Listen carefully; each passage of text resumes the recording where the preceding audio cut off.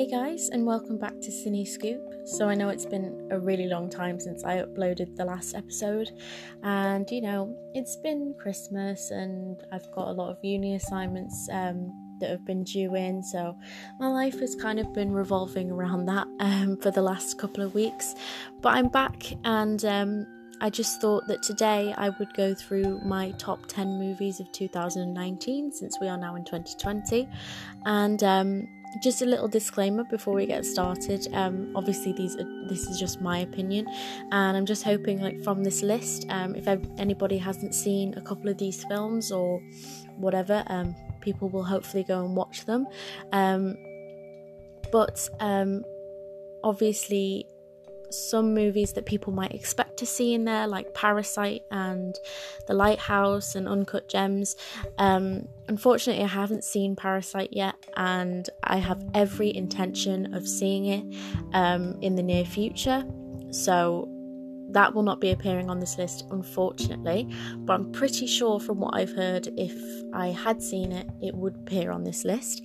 And because I live in the UK, films like The Lighthouse and Uncut Gems haven't been released here just yet, so that's why they won't be on this list, because technically they don't count as films of 2019. So with all that being said, I hope you guys enjoy this little podcast, and if you want to hear the films that I've cherry picked as the top 10 of 2019, then please keep on listening. As I said, it's just my opinion, so you don't have to take anything from this podcast. You could completely disagree with most of this list, and that's absolutely fine. I just know that a couple of people have asked me to do it, and so yeah, I hope you guys enjoy this.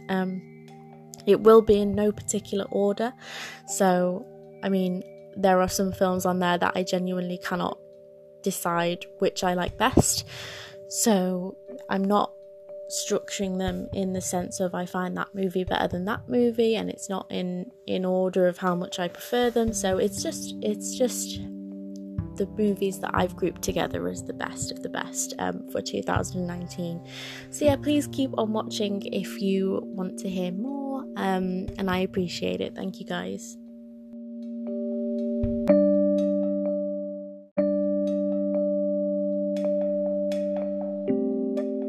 So the first movie that is on my top 10 list is the one that I've seen the most recently, and that is Little Women, directed by Greta Gerwig, and I loved this film. It was beautifully shot. I thought that all of the cast worked really, really well together, and I think that the composition of the sisters was brilliant. Emma Watson, Florence Pugh, and Saoirse Ronan, and they were all absolutely fantastic, and it felt like when you were watching it that they were actually sisters. They had these really genuine moments together where they were all gathered in the living room, and it was just wonderful to watch, and I found myself growing really, really attached to each and every one of them. There were some funny moments, especially between Saoirse Ronan and Timothée Chalamet as Laurie, which were lovely, and there were some incredibly moving moments. I can't emphasize enough how moving this film was for me.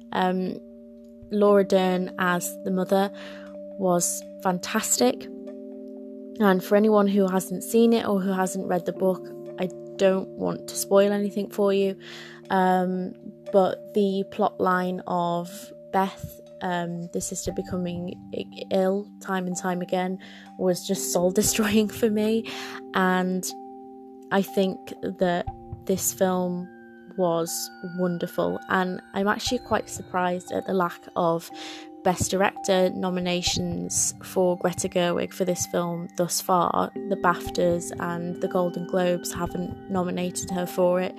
It's really surprising, because she did something interesting with it, in the sense that she kept flipping back and forth between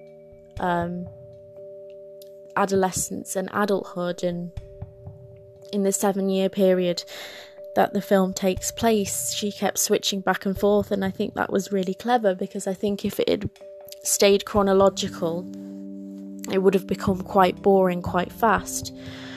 But she was able to tie the events of the book together in an order that was really interesting and still symbolic and significant, and I thought that was really, really good. And I have absolutely no comments for the cast. I thought they were all brilliant, and they were a really magical ensemble that all embodied the characters extremely well. My mum's a massive fan of the book, so I was very interested to hear what her opinion was of the film and the actors in their roles, and she loved it. She was very happy with all of them, so I feel like that was a very good sign. But yeah, I feel like this film was just beautiful is the only word that I can describe it, really. And I would recommend anyone to go and see that film. Just bear in mind, maybe take a pack of tissues with you, because it was very, very moving. And I just felt like the cast was just so invested in all of it. And I loved it. I thought it was brilliant. So yeah, Little Women is the first on my top 10 list.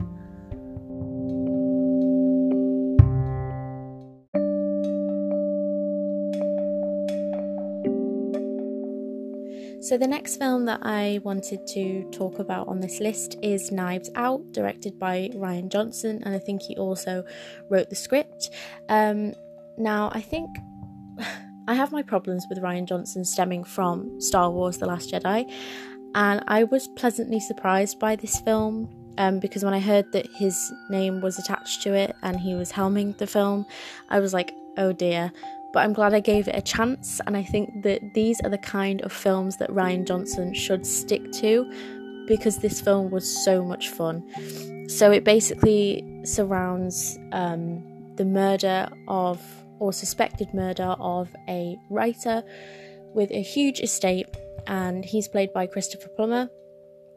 And, you know, he has a huge family and they are all under suspicion, including the very, very sweet maid played by Ana de Armas. And this film is just hilarious, and it takes you in loads of unexpected areas, and it had plot twists that weren't necessarily the conventional plot twists, in the sense of you find out who it was at the end. It took you in completely different directions, and kind of subverted my notions of like the conventional way to do a murder mystery.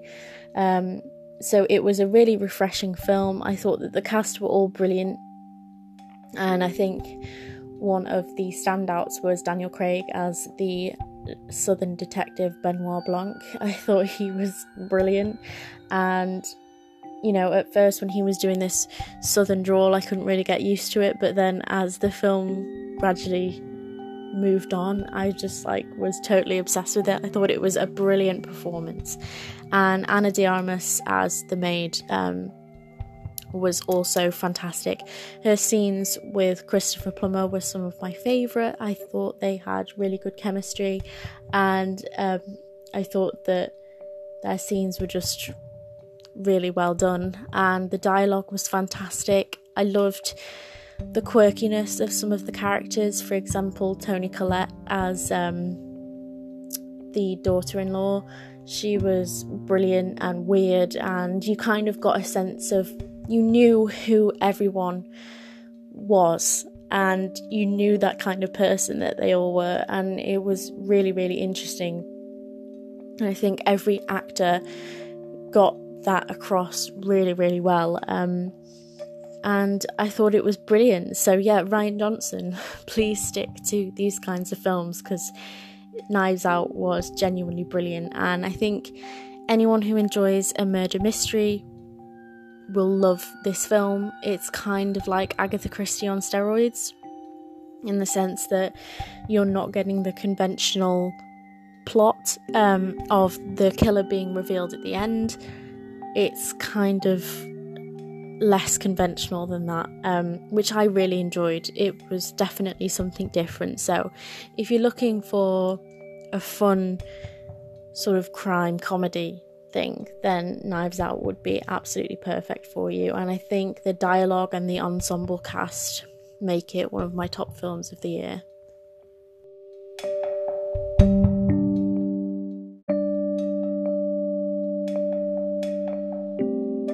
So the next film on my list may be a controversial choice for some, but it is It Chapter 2. And I was eagerly anticipating the next instalment after the 2017 release of It, and I was not disappointed with this film. I know some people have criticised it, but I actually thought it was brilliant, and for someone who's a massive fan of the book, I think they held true to the story and to the characters, and think that was something really important for me. I thought the casting was brilliant. I was especially pleased with Jessica Chastain as Bev, because she was someone that I envisioned as adult Bev while reading the book, so that was kind of like a dream come true for me. And I think that someone that surprised me the most was Bill Hader as Richie, because initially when I found out that Bill Hader was going to be Richie, I was a little bit sceptical, mainly because Richie Tozier is one of my favourite characters in anything ever, so I was going to be hypercritical about anyone who was put in that role, really. But he surprised me, and within the first, 5 minutes of him opening his mouth and delivering his lines as Richie, I was completely sold, and he embodied the character for me. And I don't want to spoil anything if you haven't seen it yet. I know I've talked to a few people who've seen the first one and haven't got a chance to see the sequel yet, but I love the direction they went in with a couple of characters too, with, unrequited love and that kind of thing. I thought that was brilliant, and I thought that the adult cast all matched their child counterparts flawlessly, and it was still nice as well to see the child actors back in for a few flashbacks. I thought that was really good, because I thought the child cast was so stellar in the first one, and I can't really talk about It Chapter 2 without mentioning Bill Skarsgård as Pennywise. I still think that Bill Skarsgård does not get enough recognition for his performance as Pennywise. It is so brilliant, so frightening, and so hilarious all at the same time, and it was no different in the sequel. There are some genuinely funny lines that come from Bill Skarsgård, which is very true to the book. Pennywise is terrifying, but he can come out with some funny shit as well, and I think that's what is so great about the character. But there were a couple of scenes in It Chapter 2 which were genuinely frightening. The scene with the little girl in the baseball stands springs to mind. If you've seen the film, you will know exactly what I mean. And so yeah, I think that if you enjoyed the first film, you will like part 2. It's not necessarily scary. That's coming from someone that is obsessed with horror, so maybe don't trust that. But I always see it as not necessarily a horror, because the main crux of the novel and the whole story is these kids and their relationships with each other. So I think horror is a strong word for it, but it's definitely, for me, a great adaptation from the book, and I personally wasn't disappointed. So yeah, if you liked the first instalment, then please give the second one a go. It's quite long. I think it clocks in at nearly 3 hours, but I didn't even notice. I thought it was brilliant, and I was very pleased with the direction they went in. So yeah, It Chapter 2, maybe some people will disagree, but that's just my opinion.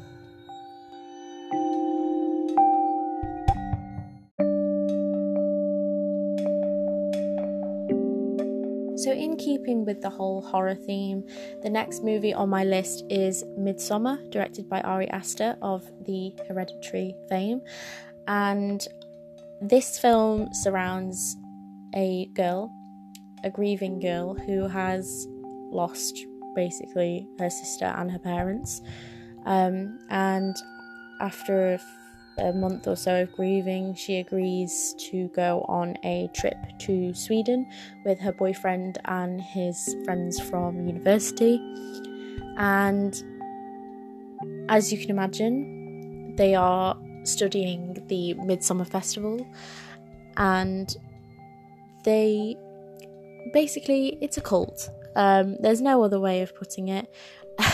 So as you can imagine, a lot of weird shit ensues, and I had heard so much about this film and I was highly anticipating watching it, and I thought it was so brilliantly tense and unnerving and bizarre. When it comes to film, I usually like the weird kind of stuff, the stuff that it makes you think and it kind of boggles the mind and you're not really sure what you've just seen, but it stays in your head for that exact reason because you don't know what to make of it. And I think Midsommar is a perfect example of this. There was also an incredibly real, believable and raw performance by Florence Pugh as Danny, and the whole film, the entire time, kept me on the edge of my seat, searching for sinister undertones to everything that was happening in the film. I was trying to understand, what was planned for these students. What was their fate going to be before I actually found it out? And of course I was incorrect, because Ari Aster just took you in insane directions. But that was what I liked about it. And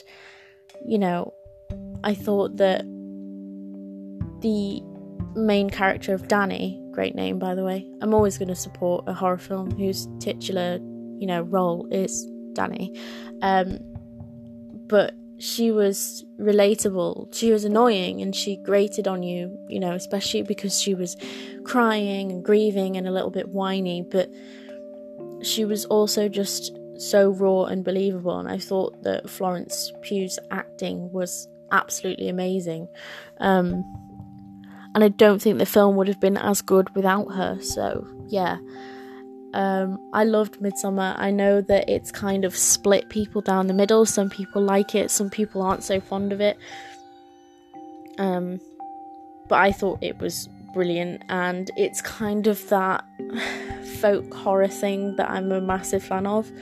So to see that in 2019, very Wicker Man-esque but in the modern age, was really exciting for me, and I thoroughly enjoyed it. So if you're a horror fan, please check out Midsommar. It's really good, and it will definitely keep you guessing until the very end. But prepare to be a little bit disturbed, as is usually the case with Ari Aster. He's brilliant, and I look forward to more things from him in the future.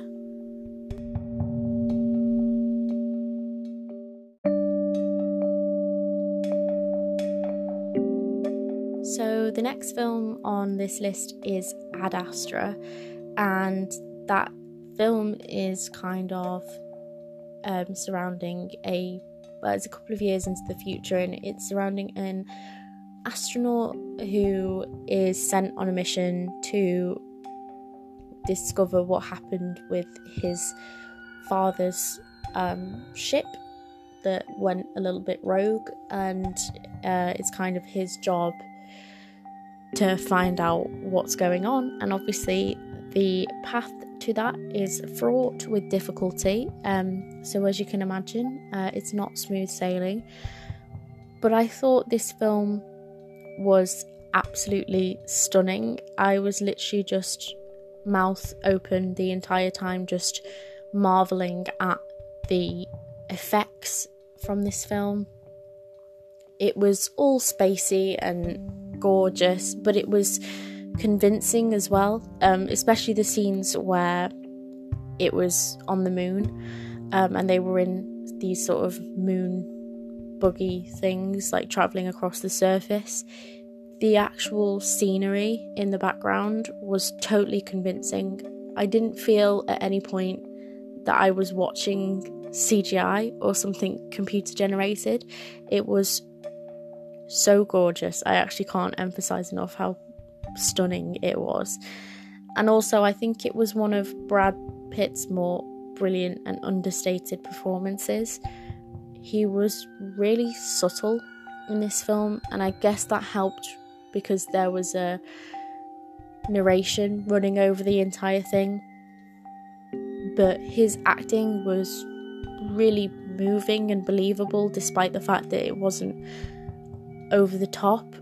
Like, you could see this man was keeping in a lot of emotions, and at some moments they were just about to rise to the surface, but he was obviously very reserved and he kept pushing them back. And I thought that it's one thing to shout and scream and all of that kind of thing on the screen and give that kind of performance, but it's also incredibly difficult to show someone that's struggling internally with their emotions, and to be able to convey that clearly to the audience. And I think Brad Pitt did that very, very well.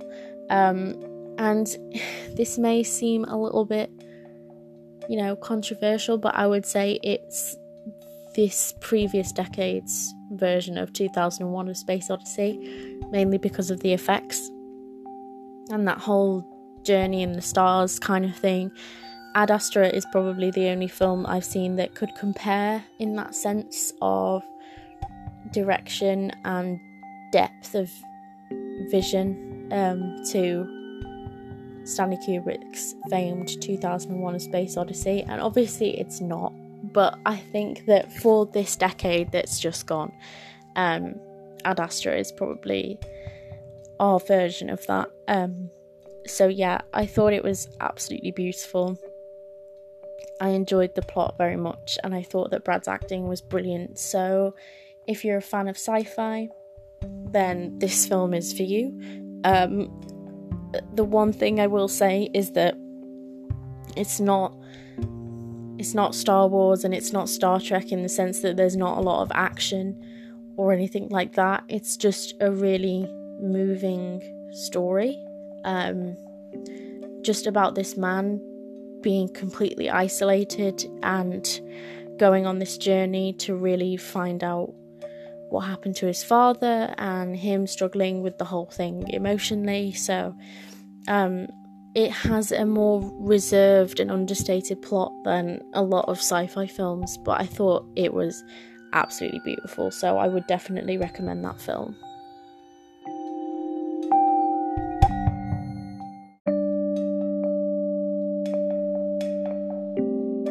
The next film on this list is Joker. Now, most people I know have seen this film and loved it, and I completely understand why. I'm also the same.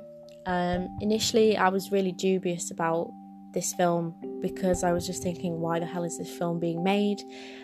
We shouldn't know anything about the Joker's backstory. Like, he has loads of backstories. We're not supposed to know which one is true.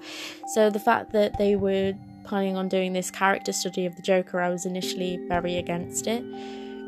But I'd heard such good about this film that I went to see it, and I was really, really enthralled by it. And I think I was able to disassociate from the Batman canon in order to enjoy this film. And when I did that, it was brilliant. I do think that this film would have suffered if Joaquin Phoenix had not been in the titular role, because plot-wise, I don't think it was that strong. In fact, I do kind of think it was a little bit of a B-Tech Taxi Driver rip-off. But I think it's testament to Joaquin Phoenix that his acting was able to keep me thoroughly invested in this film. And I think the scene of him, with his full makeup on, walking down the corridor of his apartment building and then dancing on the stairs is one of my favourite scenes of the year. It was brilliant, and it was a thoroughly enjoyable character study for me. And I thought it was interesting that they gave layers to the Joker's character, because obviously that hasn't really been explored before. You just kind of see him as this sort of sicko, and it was interesting that they went in this direction of he has this condition, he's mentally not very well, and he's kind of downtrodden by the rest of society, kind of unjustly. And I thought that was interesting, because we'd never ever seen the Joker in that kind of perspective before, and it was great. I thought that Joaquin was undeniably astonishing in the role, and he, to me, is the heart and soul of the film. Like, without him, the film would not be as highly praised, I think, as it was. But it was really, really brilliant, and it was just a film that I sat back and really, really enjoyed in the end, especially because initially I was so dubious about it. But yeah, you've probably seen it already, but if you haven't, I would 100% give Joker a go. It is amazing, and full credit to Joaquin Phoenix, who brought this character to life in a way that no one had ever seen before. So yeah, Joker, it's a cracking film.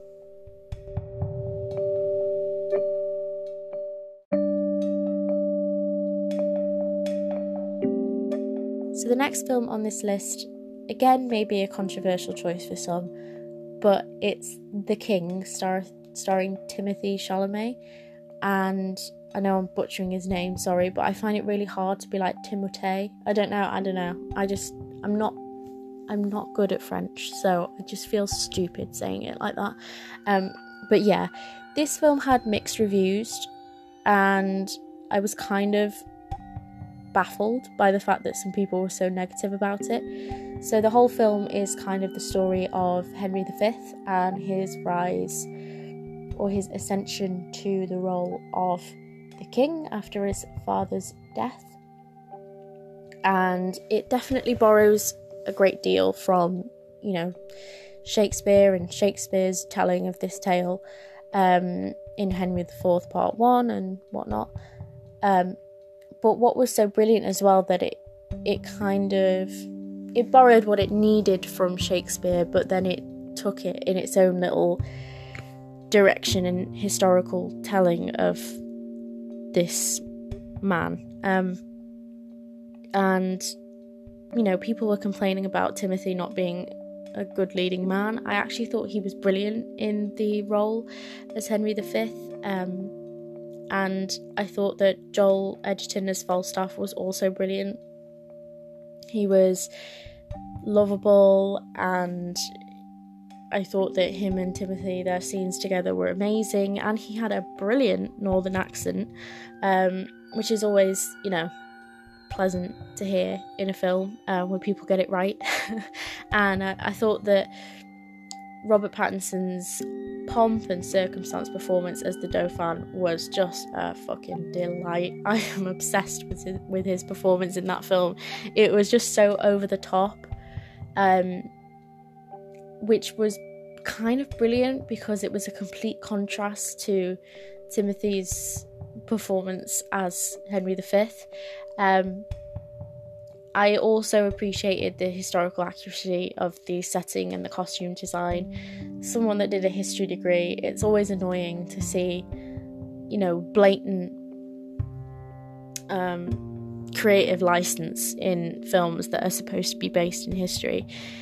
And obviously, The King did these as well, but I think that with regards to setting and clothing and that kind of stuff, they actually got it pretty spot on. Like, the mistakes were not as noticeable as in perhaps other historical films.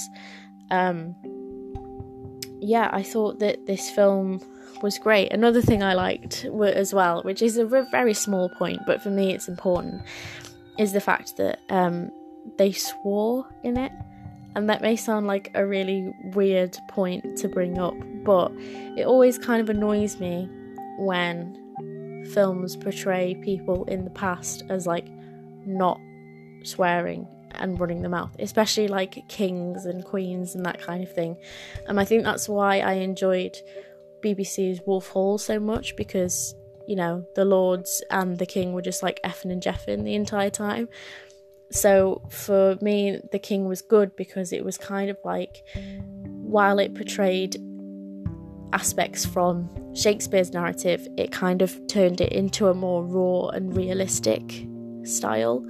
I just thought it was brilliant. I think that the film got far too much criticism, and in actuality I thought it was really good in both performance and cinematography and setting and whatnot. I actually thought it was really brilliant, and if you do enjoy a historical drama, I think you should give this a go. It's just really fantastic, honestly. I thoroughly enjoyed this film. It's a little bit long-winded, but I didn't really notice that too much when I was watching it because I was so immersed in the whole thing. So yeah, The King. It's on Netflix, so if you have a spare couple of hours, I would give it a go. It's a really brilliant film.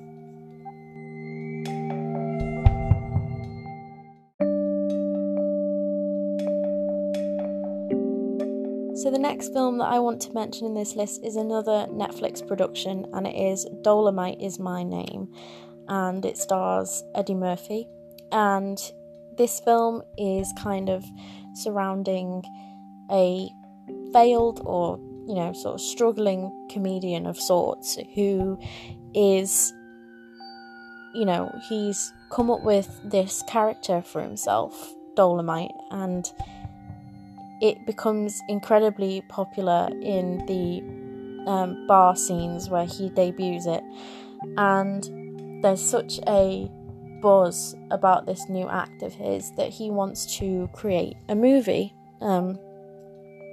surrounding this character, and it's kind of about his efforts to make this film with his friends and the kind of struggle that they go through and how resourceful they are, and, you know, those moments where, you know, you think it's not going to happen for them and that whole kind of thing, and then the eventual triumph. I really adored this story of, you know, these self-made people that are completely doing this production off their own back, and I thought it was a really amazing and important film, especially for showing parts of Black history and, you know, that kind of surge of blaxploitation films in the 70s.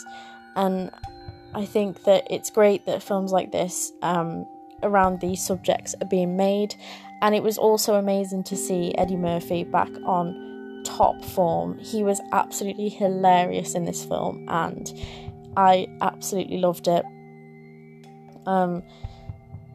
He was just brilliant. Like, he hit every beat, every nuance, and I'm definitely going to check out the real Dolemite film at some point, having watched this film, because it just made me kind of like fall in love with the whole thing. And, you know, it showed actual clips from the film, and that just made me want to see it even more. And, you know, when you watch the person that Eddie Murphy was actually playing, and when you put them sort of side by side with each other, like the credits did towards the end, you actually realise how dedicated to this role Eddie Murphy was. And yeah, I thought it was hilarious and so much fun, but also kind of moving at the same time, because you were rooting for these people to do really well, and you kind of really felt their desperation and the struggle that they were going through, their heartbreak at the possibility of this film not coming to fruition. So yeah, I thought this film was amazing. Again, if you have a couple of spare hours, watch it on Netflix because it's absolutely brilliant. And one thing to look out for is Wesley Snipes' fucking brilliant performance as the director of this movie that they're trying to create.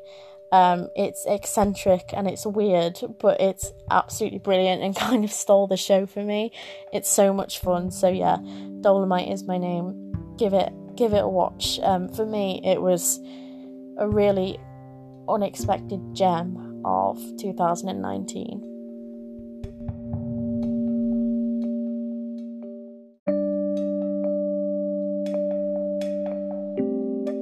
So the penultimate film on this list is the famed Tarantino film, Once Upon a Time in Hollywood.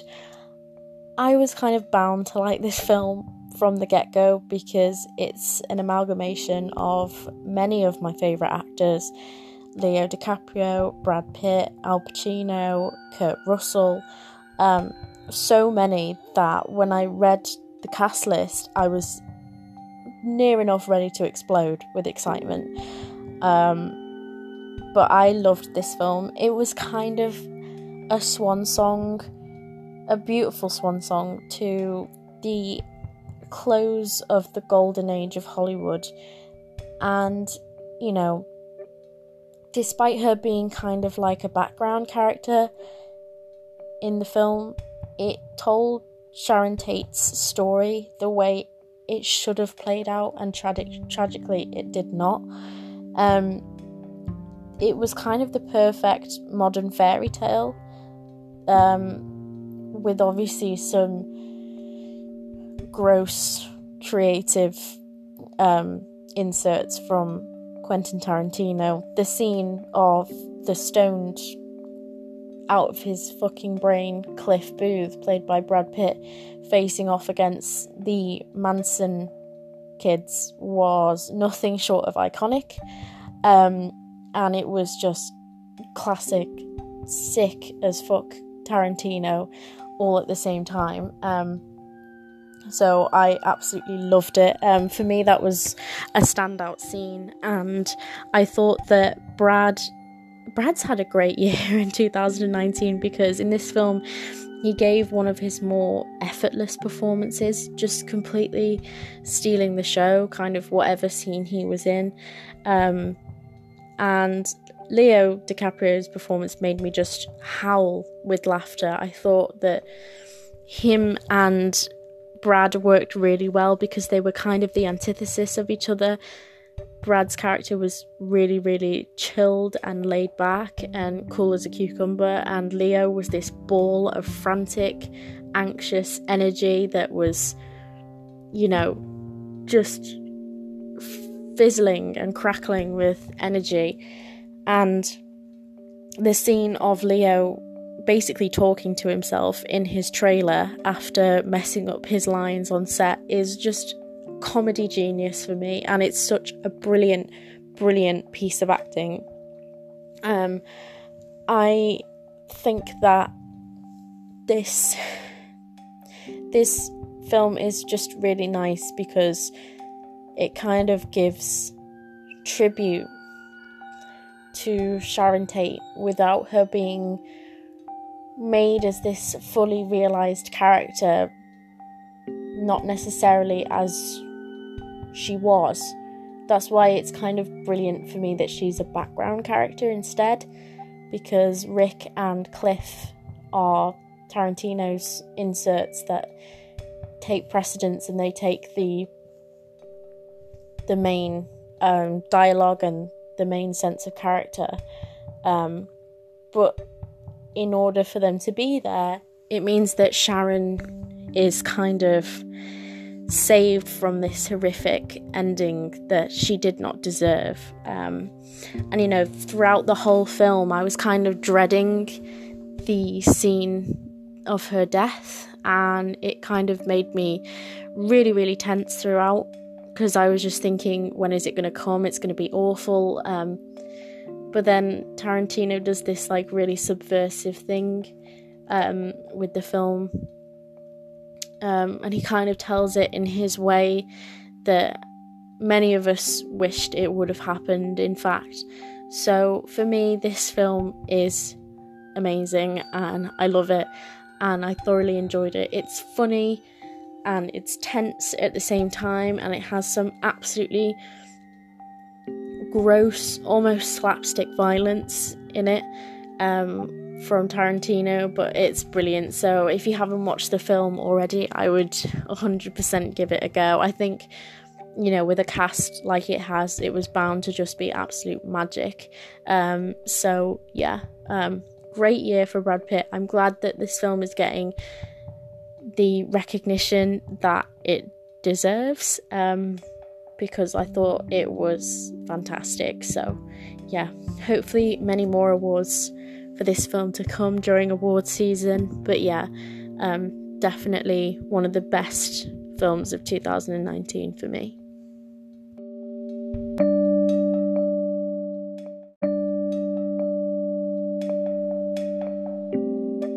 So the final film on my list for the top 10 movies of 2019 is, of course, The Irishman. Obviously, I couldn't make a list of 2019's greatest hits without this film being there. This is Scorsese on top form for me. It has astonishing performances, both subtle from Joe Pesci and earth-shattering from Al Pacino.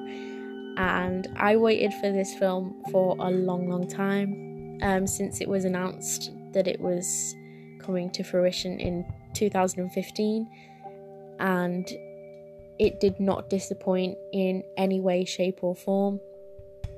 I thought that the cast was absolutely stellar, and each of them completely embodied their roles but also made them their own.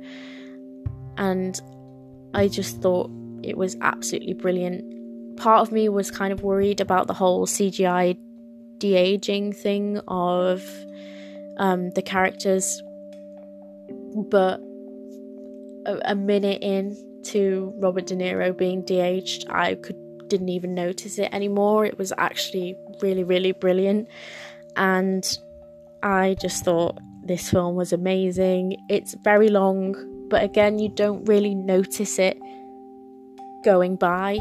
It just kind of flies by, especially because I was just so immersed in the whole thing. And it was so nice to see Joe Pesci back on the screen, and for him to, you know, sort of not be acting for a while like he has been, and then to come back and give a performance like this is astonishing. He is so brilliant. He gives this really subtle, kind of insidious performance as Russell Bufalino, and then you have this really strong performance from Robert De Niro helming the entire thing.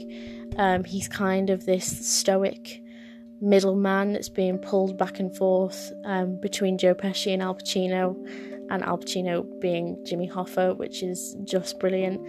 I think that the energy that Al Pacino brings to the role of Jimmy Hoffa is amazing, especially considering his age.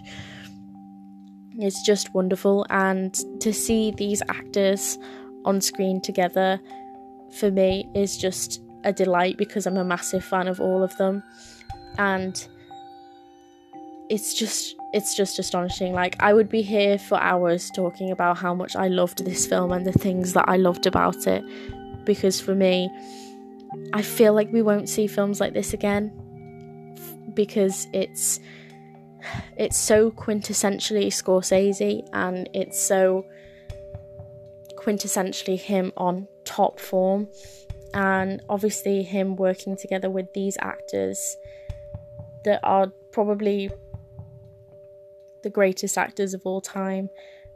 We just won't see films like this again, so this film means a huge deal to me, and I'm really, really happy that I finally got to see it after like 4 fucking years of waiting.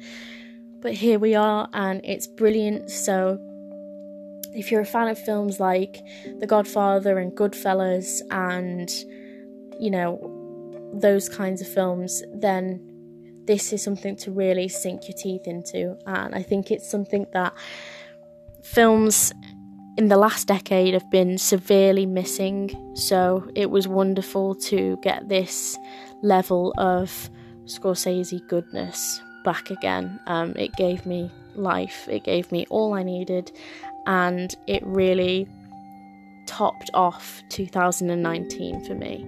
So The Irishman, another Netflix production. Netflix have been absolutely killing it this year.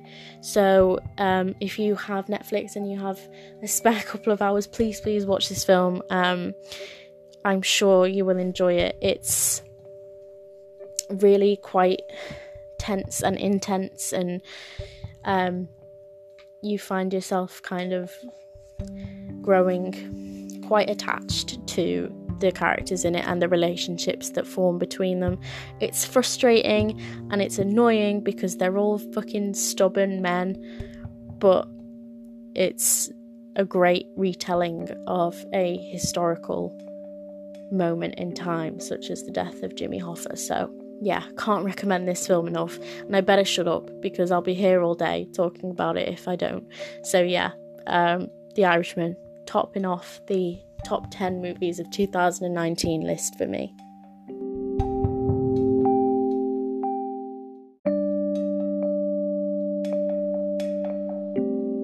So that was my list, my top 10 list of movies from 2019. I hope you guys enjoyed this podcast and just listening to me ramble about my greatest hits from the year that has just passed. I'd love to hear your thoughts, whether you agree or disagree, or if there's a particular film that you loved from this year that was on this list, or even if there are films from this year that's just passed that you think I've missed. You can message me on my Twitter at Richie Toziers, but the E in Richie is a 4. I don't know, all the other domain names were taken, and I needed to pay tribute to my boy with my username, so I had to. But yeah, you can message me on there, and hopefully you guys will have enjoyed this, whether you agree with some of the choices or not. But I just wanted to thank you guys so much for listening, and I'm really, really excited for some of the upcoming films in 2020. So yeah, 2019 has been probably one of the best years in recent memory for film, and I'm really, really chuffed with some of the releases of the previous year. So hopefully here's to many more in 2020. There's a lot of projects upcoming that I'm very, very excited about.